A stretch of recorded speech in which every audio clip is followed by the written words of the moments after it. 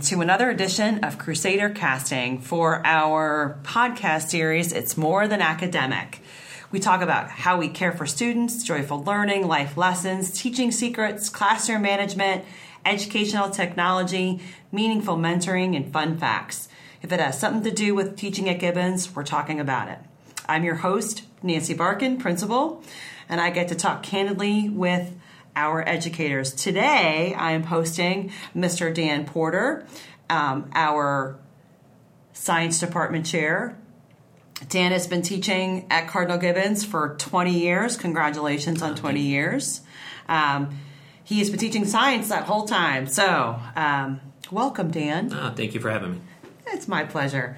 So I'm going to jump right into some questions. I hope you're okay. Sure. So how do the classes in your department prepare students for college and life? Well, science is a very exciting time. If you ever read a newspaper, obviously the headlines sometimes don't always reflect it, but when you take a look at science, it's always progressing, always changing. It's very dynamic. We got some major breakthroughs in the last 5 years with biotechnology.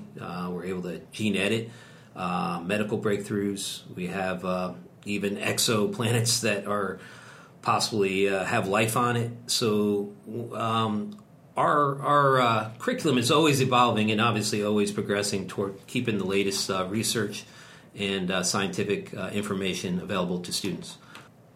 We prepare students a lot of different ways. One way that we started about 10 years ago was to get students a little bit more involved in the workplace. So we started to build relationships with companies like Biogen. We started to build relationships with immunoreagents and getting students outside the classroom experience, working in labs, different engineering firms, trying to get them experience their senior year with working at a summer position. And this really blossomed, and I really like to see this even take off more in the future with building relationships with especially the local companies that are in the our RTP area. So I would imagine because a lot of your content is current, what are strategies or methods that you folks in your department use to make learning fun? Well, with science, it's a very active, engaging course. Whether it's biology, earth science, physics, we always have obviously the content in the material that we have to present, but it's also the interactive labs and also the activities that we have students do.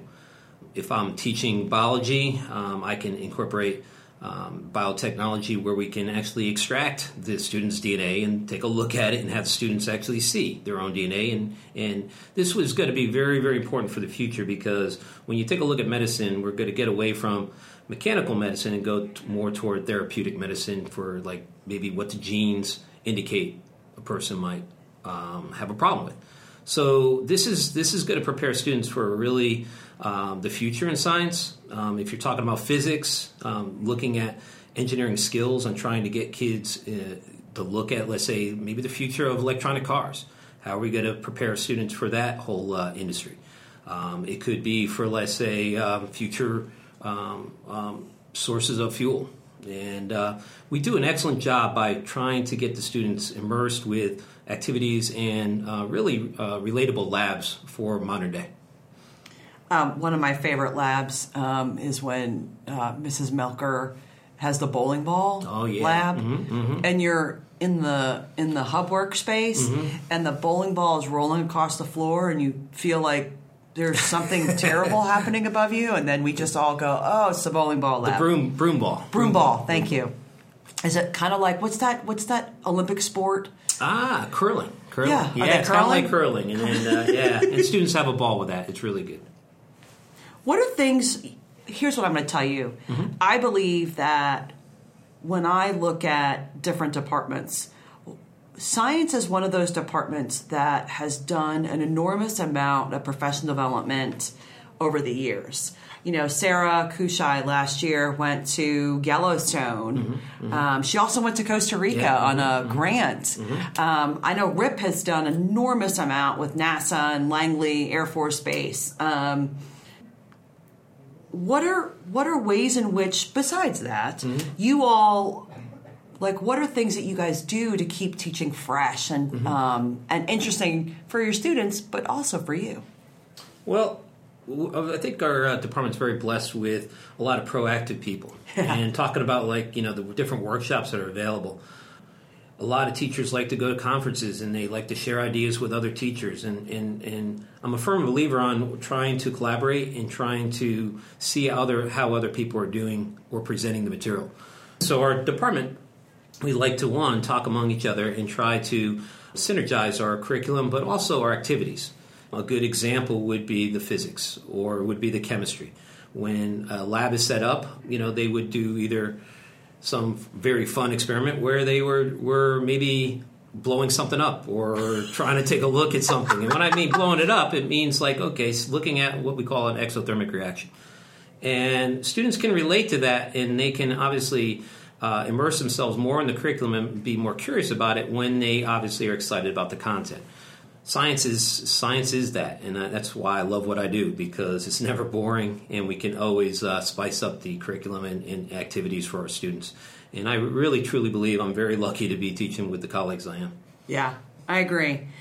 If you weren't teaching science, Dan Porter, what would you be teaching? Like, what is there another subject that you're passionate about that you can imagine yourself teaching?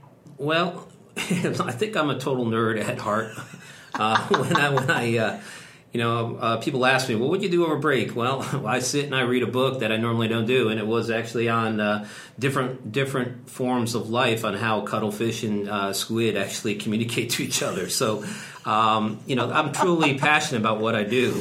If I wasn't teaching, I would probably be investigating science in some way. Ever since right out of high school, I've been a science nerd.